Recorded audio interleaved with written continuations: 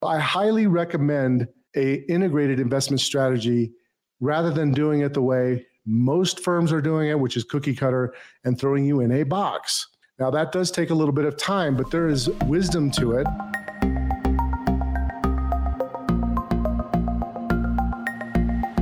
Welcome to the Market Call Show, where we discuss what's happening in the markets and the impact on your investments. Tune in every Thursday on Apple Podcast, Google Play, Spotify, or wherever you listen to podcasts.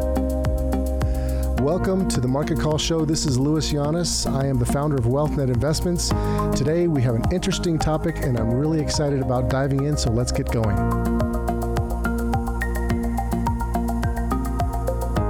Today I'm going to be talking about integrated investment management and your personal financial model. There's a lot of people that go and they get their investment management done by various companies, and they get what I call cookie cutter investment strategies. They're stamped out like cookies. And what happens is you wind up getting a watered down result.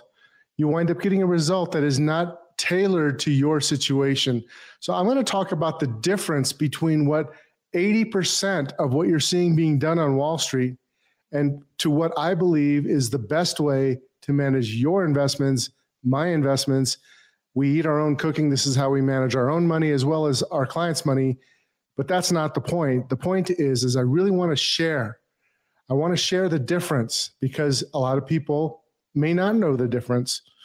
So I'm going to talk about an exercise that we went through. We went through an exercise where we were actually looking at our clients and we were saying, okay, what exactly were some of the things that defined the transformation of going from a cookie cutter approach to an integrated investment management approach that is tailored to their particular situation, which gave them a better outcome, an outcome that is better, a transformation that is better for their life than they would have had they stayed in just a cookie cutter approach, which is done, again, by 80% of Wall Street.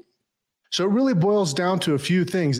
The first thing is it boils down to actually looking at three different ways of looking at your whole picture. You see, a good investment strategy cannot be done without an actual financial plan. But there's some dangers that need to be eliminated or reduced in order to have a great investment plan because the investments are integrated into everything that you do. So I'm just going to lay out just a few of actual things that we have actually done with the top 20% of our clients and how that differentiates between just having a standard and actually having an integrated solution. The first would be the erosion of wealth due to inflation and taxes.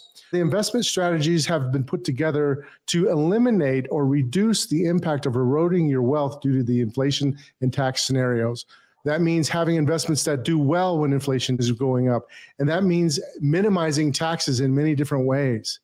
Another thing that we do to eliminate dangers, a good integrated investment plan should have very clear ways to deal with market risk, because market risk is a clear danger for many investors, for all investors. So dealing with the markets and mitigating those risks is super important.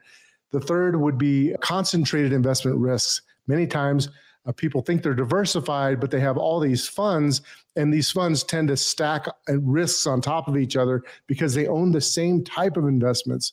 So getting rid of concentration risk is part of integrating your investment strategy. And then also making sure before you get your investment strategy together that you're using the resources necessary to eliminate catastrophic losses from life events like long-term care, disability, life issues. Those are really important to be taken care of ahead of time. And sometimes portfolio assets can be really ruined by not taking care of that first. Another big one is excessive fees, poor performing investments. It's very often that we see investments that have tons of fees on them, or maybe annuities that have a bunch of back-end costs or other fees involved. So avoiding investment scams is another big one, a part about integrating it. We have literally been in scenarios where very wealthy people have been sucked in and almost lost all their money because of scams. Scams of people that were actually in the news here in Colorado. And we were on conference calls finding out that people that were actually hurt by these scams were people that you would know, that were football players that you saw every day in the big stadiums. crazy stuff. So having the due diligence to be able to avoid scams, big deal. Protecting financial security from divorce and death. The portfolio has to think about that too. It needs to be integrated with the concept of what happens if my spouse dies? What happens if we have a divorce? Those are big issues. That whole category of things I just talked about was really eliminating dangers. So when you're constructing an integrated portfolio strategy, an integrated investment strategy, you start with the elimination of dangers and risks to your portfolio. When you're ready to turn your piece of wealth into peace of mind, go to wealthnetinvest.com and click on the Schedule a Call button for a free consultation and a portfolio review. At WealthNet Investments, we are invested in your victories. Now I want to talk about capturing opportunities. An integrated approach should obviously manage your investments to capitalize on long-term growth opportunities that exist out there. And we've talked a lot about ways to do that, and I don't want to dive into all that right now, but you really should be capitalizing, not just indexing everything, but capitalizing on long-term growth opportunities in your portfolio. The second would be increasing the income of a portfolio, especially as you get closer to retirement or you do retire. So now we're capturing opportunities, what we're talking about right now in an integrated investment management strategy. An integrated investment strategy should also organize and simplify your accounts. A lot of people get so spread out. Maybe they left a job and they didn't take that money and roll it over. And then you've got all these investments and it's not cohesive. It's not a cohesive strategy. So organizing and simplifying your accounts so that you can multiply your wealth, big deal. Another thing, an integrated opportunity that you should look at is to improve the coordination between your advisors. For example, your CPAs and your attorneys, if they're viewing things in isolation and you are not looking at it holistically, you could get not necessarily bad advice, but not the best advice. So an integrated investment strategy will also coordinate between those professionals. An integrated strategy will also have tax flexibility to adapt to changing tax rules. There's a concept called tax diversification where you're basically setting up your accounts in a way that if rules and regulations change due to taxes, that you can change what you do. You have the account structured in a way so that you can lower your tax bill and not get hurt really bad. Another big thing is that an integrated investment strategy should free up you as an investor, should free up your freedom of time, your freedom, your location, and any relationships that you can deepen your relationships.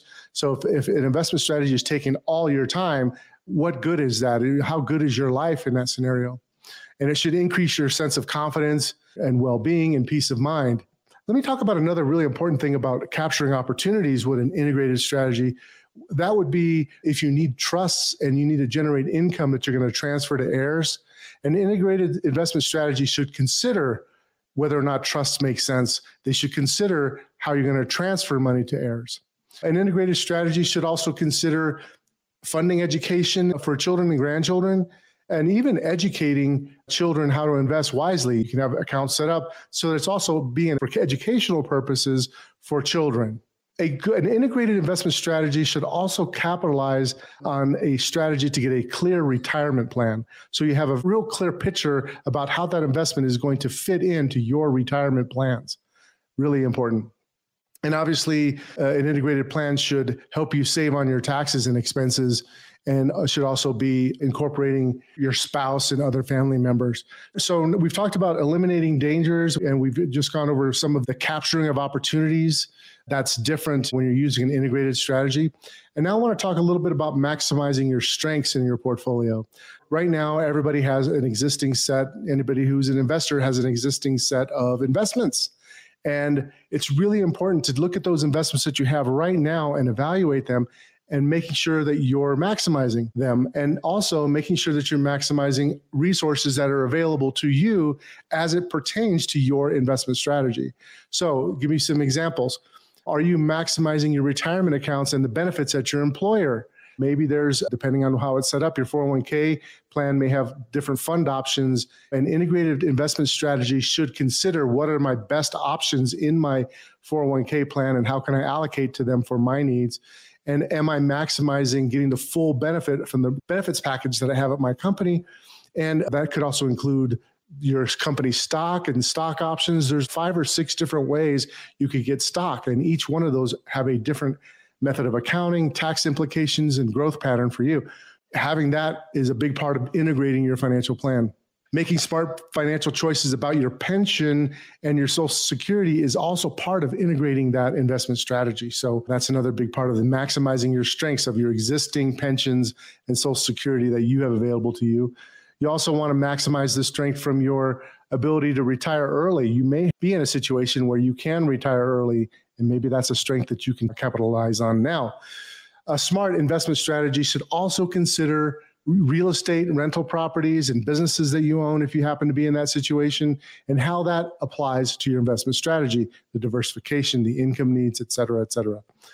An integrated strategy should also look at how you're going to minimize taxes and reinvest appropriately. With the resources that you have, what is that best way to rebalance your investments with and to reinvest?